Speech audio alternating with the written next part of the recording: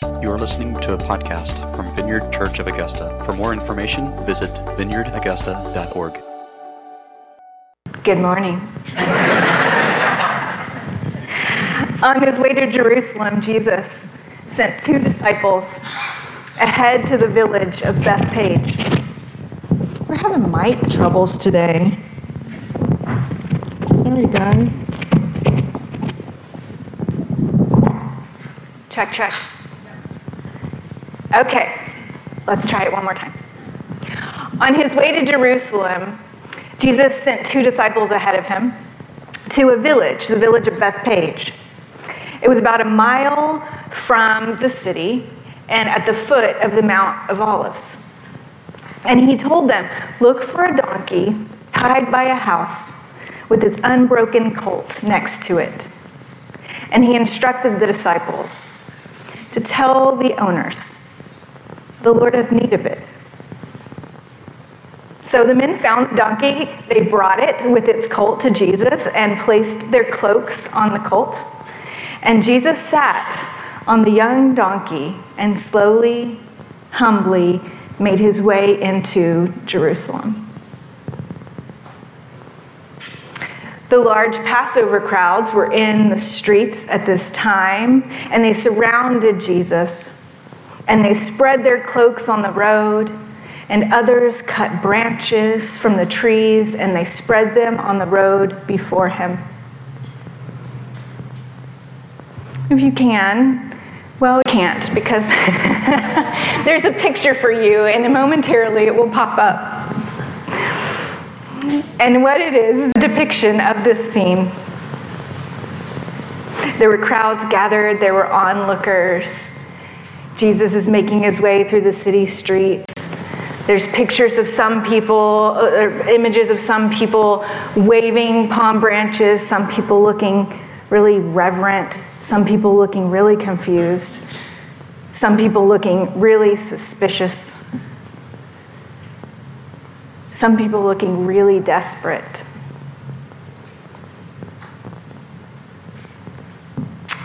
If you can, notice the different reactions, or at least their body posture. What do you imagine each of them is thinking? Who do you see yourself in?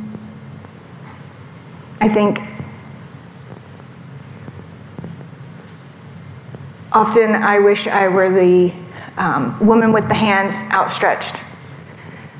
But oftentimes I'm probably the person who's looking on with skepticism. I love it how that picture depicts every different person with their different, not everyone had the same reaction.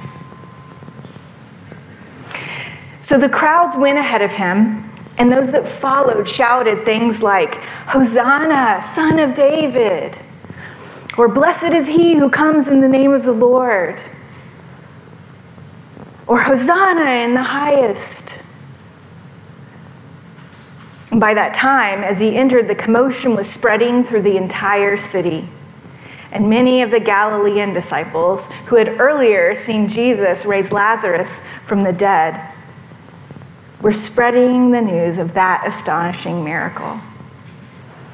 So when Jesus entered Jerusalem, the whole city was stirred, and they asked, who is this?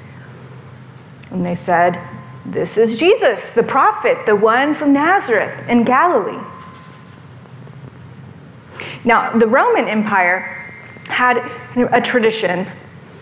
Commonly, they celebrated their war victories with large parades called the Triumphal Procession. These were prearranged because they know that a great warrior was coming back from battle. They were prearranged, they were sacred, but they were also festivals. It was very ritualistic, but it was also an opportunity to honor the incoming hero. And he would ride his war horses into Rome, parading behind him all of the loot that he'd gathered, all of the spoils from war, and even his captives came as part of the parade.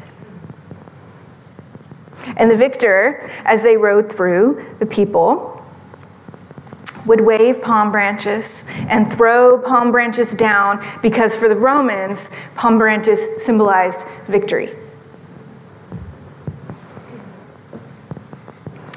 And then the parade, as it came through the city under these triumphal arches, they even had these giant arches erected, which they would go through. The parade would end at the temple of Jupiter, the god of war. So as Jesus rides into the city of Jerusalem, he evokes a similar effect. This account we now call the Triumphal Entry, in which Christians all over the world on Palm Sunday every year remember this ride on a donkey. A donkey, not a war horse, a sign of humility, a sign of peace. And his parade ends at a temple. His parade ends at the temple of Yahweh in Jerusalem, where he enters the temple courts. And instead of offering a sacrifice to God, thank you, Christian.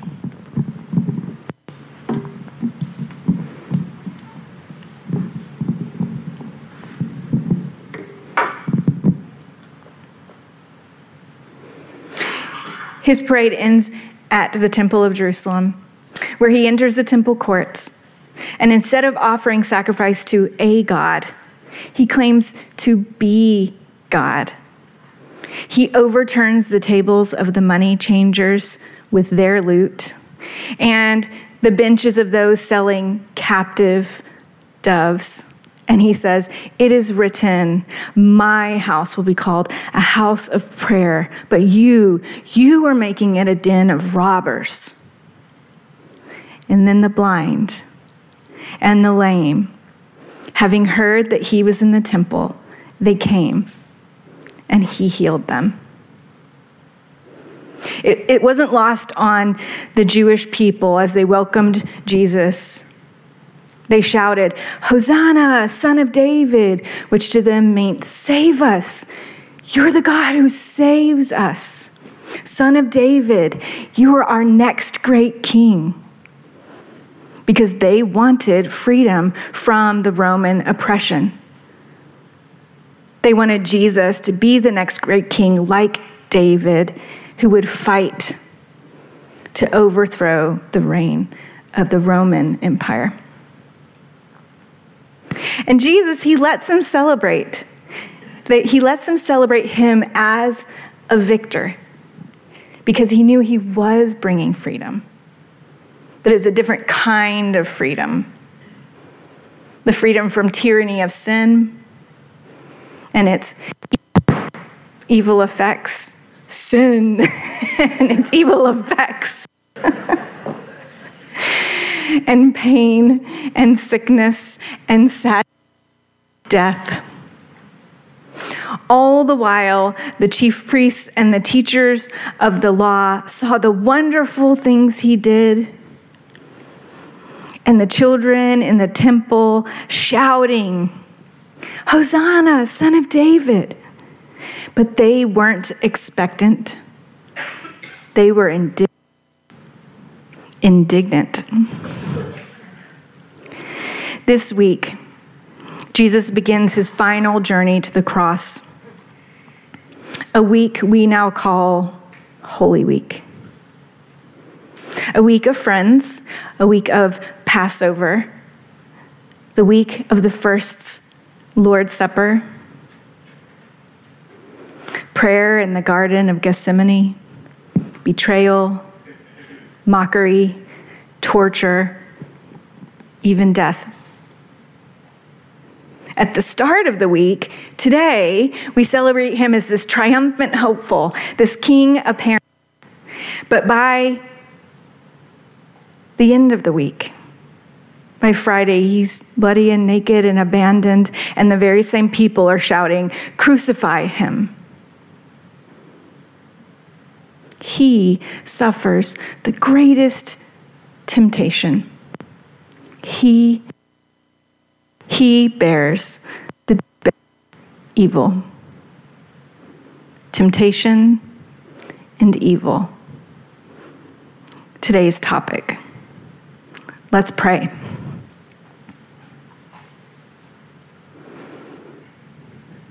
Whatever things are going on in the spiritual realm today, God, we know that we are engaged in a spiritual battle. And we take authority because Jesus gave us the authority to do so. We take authority over the powers of evil and darkness that would hurt people, that would cause pain, that would keep people under the tyranny.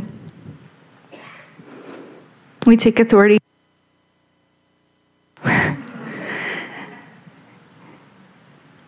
And we say that you, Jesus, we celebrate you as the one who comes to save. You are the God who saves. But the trouble is we get out of line all the time. We want health and wealth and an easy life, and you offer the cross. Help us this week to sit with you at the Passover table in your temptation and not abandon you. Evil comes crashing down on your shoulders. We cannot fully celebrate Easter, and we cannot fully celebrate Christ the Conqueror, Christus Victor, without first identifying with you on the cross. Give us grace.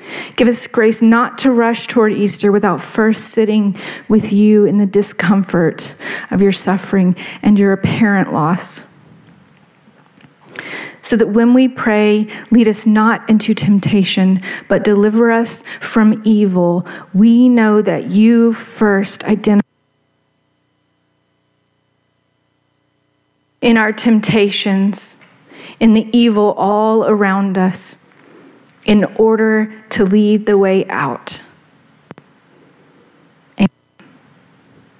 Amen. Thank you. I told you that story because it's Palm Sunday. Hosanna. But it's also the triumphal entry and Jesus' activity in the temple that are important. And not just is he fulfilling prophecies of the Old Testament as he does this, verbatim, word for word, but he's also prophesying as he does this. Jesus was saying, I came to conquer. I came to conquer. But I don't do it on a war horse with a sword in my hands. I do it on a colt with healing in my hands. Jesus came not as a political conqueror. So friends, as the political season ramps up, Jesus came not as the political conqueror, but as the lion and the lamb, a different kind of king for a different kind of kingdom. Amen. And his power to fight a different kind of battle, not against flesh and blood, but against the rulers, against the authorities, against the powers of this dark world, and against the spiritual forces of evil in the spiritual realms. He came to overthrow the enemy of our souls, the entire empire of darkness and sin and evil and death. And I don't know about you, but the last few months, I've been through some darkness and some evil and some death. But that's the gospel. That's the good news that we're always going on about. Jesus came to set us free from those things so that they don't have a permanent sting. So if you're not experiencing freedom, that's the whole point. And you're human and you're normal, but he's offering it. And that's the kind of thing you can talk to him about right now, whether you've been walking with Jesus your whole life or whether you're just thinking about maybe doing it sometime soon. you can say, Jesus, what is standing between me and the freedom that you offer me? What is it? Speaking of prayer, we have been talking about prayer this entire Lenten season. And as you know by now, we've been using the Lord's Prayer as our example of how we can pray. We've been taking it line by line, and today it should come as no surprise that we have arrived at, lead us not into temptation, but deliver us from evil. I'm repeating myself here, but it's because it's important. Our whole faith, the triumphal entry, and the activity in the temple of Jesus, he's declaring with his actions, I lead you not into temptation. I deliver you from evil. And I can and I will if you ask me to. So Jesus gives us this part of the prayer, lead us not into temptation and deliver us from evil. And as I sat with it this week, I thought, but gosh, I still feel so much temptation. I still feel so much evil. I pray this prayer. So why? Why did Jesus give us this prayer? I think it reveals several things about God's nature and ourselves. And the first one is, maybe it's kind of obvious, is that we will be tempted and there will be evil. Jesus giving us that prayer is like saying, yep, I know. There is much temptation in our lives. I have the privilege of being part of a course called the Alpha course that we do here on Thursday nights. Whoop, whoop. And we just recently discussed that it's not bad if you're feeling tempted. You are not bad for feeling tempted. You're not sinning when you feel tempted. Even the most shameful temptations aren't wrong yet. You're human. It means you're with the best of us, including Jesus, who endured the greatest temptation. Not even he was exempt from feeling tempted. And yes, there will be much evil around us. Even Jesus said, in this life, you will have troubles. You are not bad for feeling the impact of evil, the evil and the suffering around us. If it weighs you down, if it makes you feel heavy, if you feel tired, if you're asking why all the suffering, you're not alone. Although I do think there are more helpful questions than the question why. I think that one kind of gets us in a circle. We will feel tempted and there will be evil. But the second thing that this prayer does for us is it shows us that Jesus wants us, invites us even to ask for deliverance.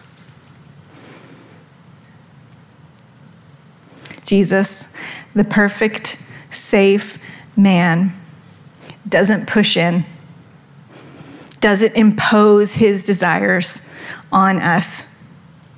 He makes it clear that the option is open and that we are welcome to ask for help. He gives us free will, and then he invites us to ask for deliverance. Deliver us from evil. It also reveals to us that something that he knew, and this is kind of circles back to the triumphal entry. He knew he would contend with sin and death, and he knew he would be victorious, which means he has the authority to grant those requests. we can ask for freedom from temptation and evil because he conquers them this week in the process of the cross and the resurrection. He becomes the conqueror of them, temptation, evil. And the last thing that I'll say about this part of the prayer, and the thing that I guess I took like consolation in this week as I was like praying this prayer and things were still just coming at me, and I kept praying this prayer and things kept coming at me, was that sometimes prayer changes our circumstances. But always prayer changes us. I think that's why Jesus said, love your enemies and pray for those who persecute you. Have you ever actually done that?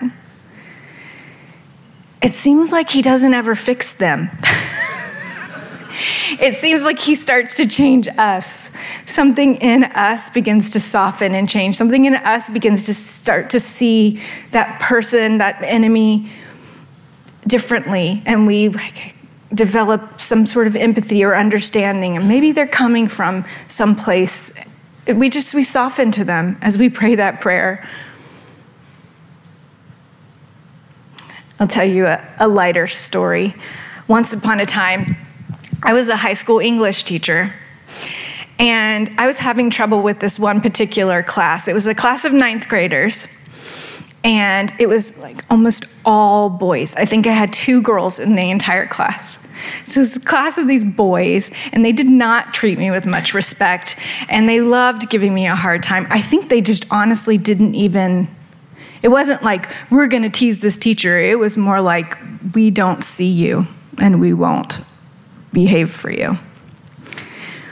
And so I was getting more and more flustered and having trouble with how am I going to discipline these kids. And I shared it with my prayer group at the time. And a colleague boldly prayed for me. She prayed that this class would become my favorite class by the end of the year. And I say boldly because I was quite annoyed with this prayer.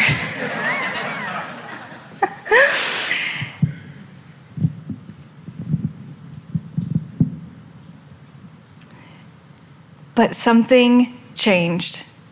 Something changed in that moment, and it continued to change throughout that year. Something changed in my relationship with that class, and I don't think the boys changed that much.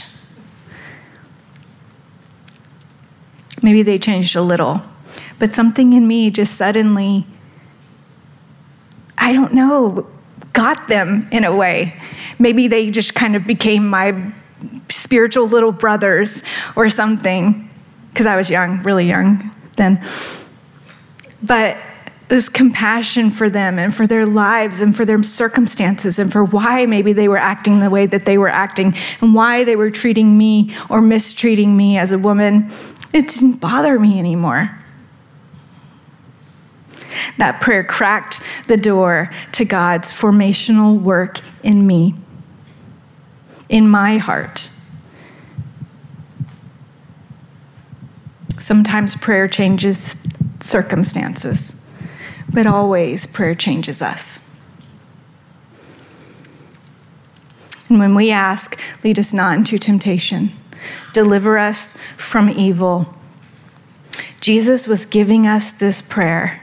And if we pray it, I think it's his way of forming us, changing how we see temptation, imparting the desire to avoid doing wrong, imparting the desire to flee from evil. Sometimes he may help us avoid temptation altogether. Sometimes we may never know that he prevented temptation from coming. Those are the miracles like we don't even know happen. But the ones that we get to see happen are the ones that build our faith.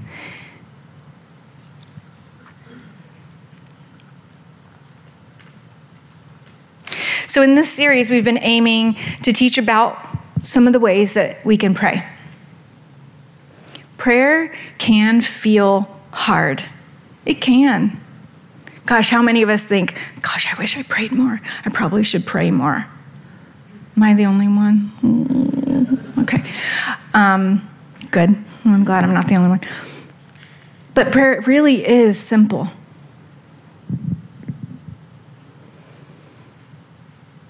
There are not a lot of rules to pray or to prayer. It's just a conversation with God.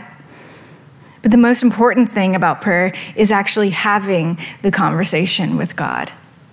And so as we've talked about prayer, and the various pastors have taught on prayer this Lent, Reese talked about praying through the Psalms.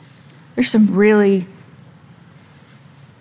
there is a range of emotions in the Psalms. So if you're feeling any feeling, you will find a psalm for that.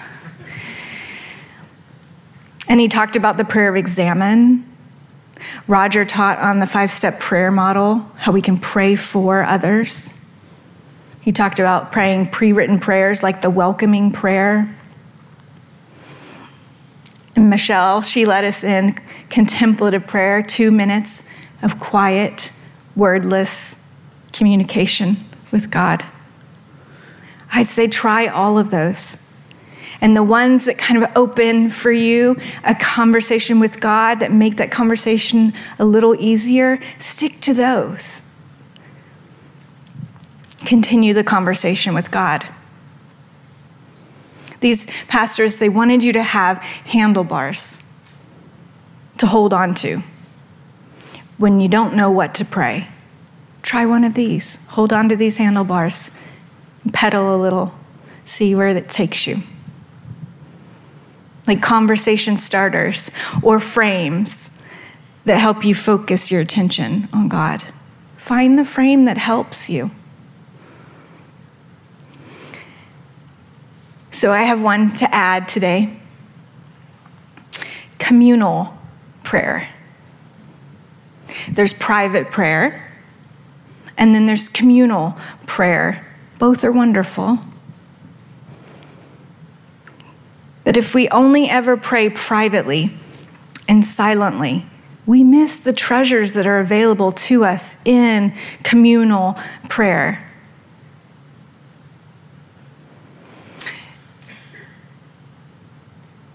Our Western individualism has taught us a lot about who we are as individuals. And frankly, when I speak up here, I often speak about my soul, your soul, our individual selves.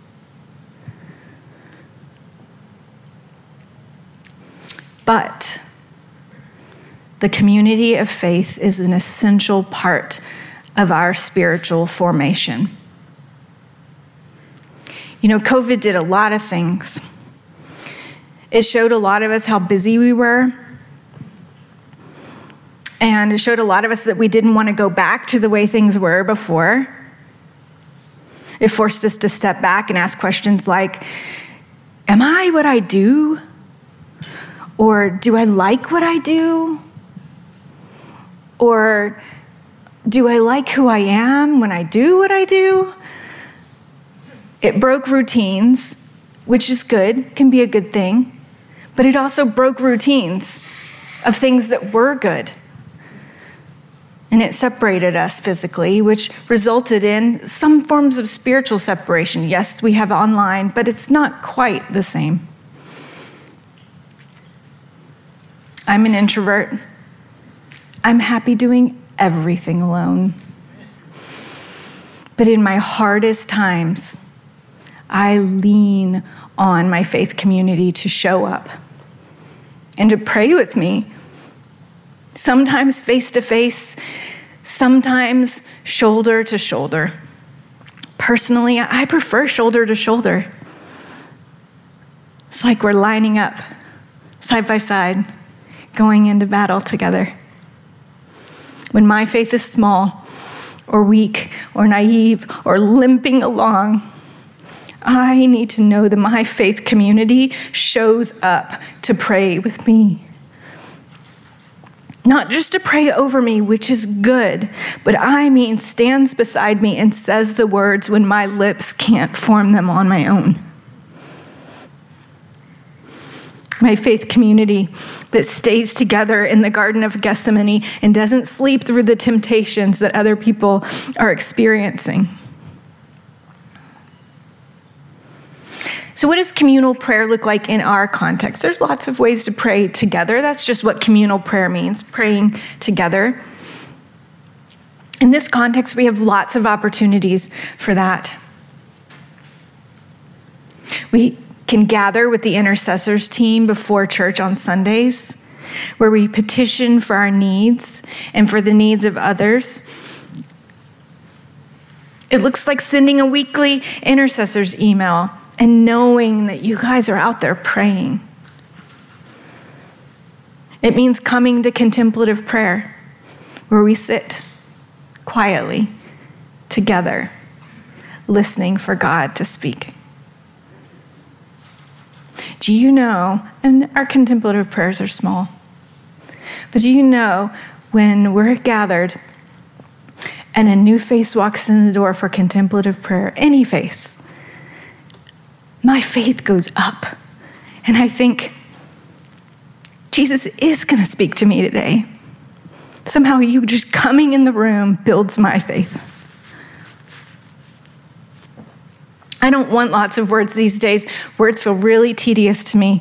And believe me, when I get done from preaching, I don't speak to anyone for 2 days if I can help it. But I want community to sit with, to pray. Communal prayer looks like laying hands on other people and praying healing over them in their bodies, in their minds, in their spirits. And when I pray with someone beside me for someone else, somehow I'm braver. And I pray things that I might not have prayed, because there's this cool thing that happens when you pray side by side with someone, for someone, where you listen for God's voice and you think you hear something. And so you go out on a limb and you pray it. And then the person next to you goes, oh my gosh, that kind of fits with what I was hearing. And then they pray something that, oh my goodness, kind of fits with the other thing that I didn't actually mention yet. And there's this kind of stacking, this layering, this synergy that happens when we pray together for someone. That's communal prayer.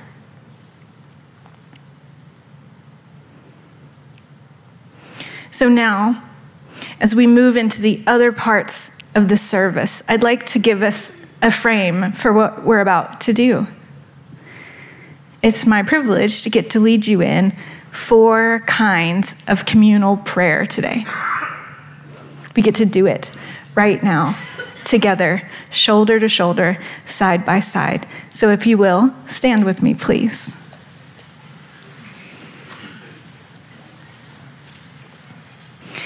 First, we're going to pray the Lord's Prayer. And as we do, I'm going to stop praying out loud so that you can hear each other. Listen to each other as we pray this together. Our Father in heaven, hallowed be your name. Your kingdom come, your will be done, on earth as it is in heaven. Give us this day our daily bread, and forgive us our sins as we forgive those who sin against us. And lead us not into temptation, but deliver us from evil. For yours is the kingdom and the power and the glory forever. Amen. And if you will, stay standing. Because the next communal prayer we're going to do together this morning is the Lord's Supper. Eating his body and drinking his blood as a prayer together, a prayer of thanksgiving and a request for deliverance from evil. When we celebrate the Lord's Supper and when we say the words I'm about to say, and when we consume the elements into our bodies together, it's a form of prayer. It is the communion of believers.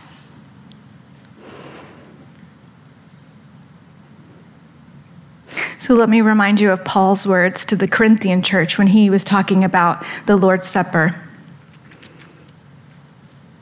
The week that Jesus rode into town on the colt to celebrate the Passover feast with his disciples, And on that night, when he was betrayed, the Lord Jesus took some bread and he gave thanks for it, and he broke it into pieces. And he said, "This is my body, which is given for you. Do this in remembrance of me." And in the same way, he took the cup. And he said, "This is the cup of a new covenant between God and his people, an agreement confirmed with my blood on the cross. Do this in remembrance of me as often as you drink it.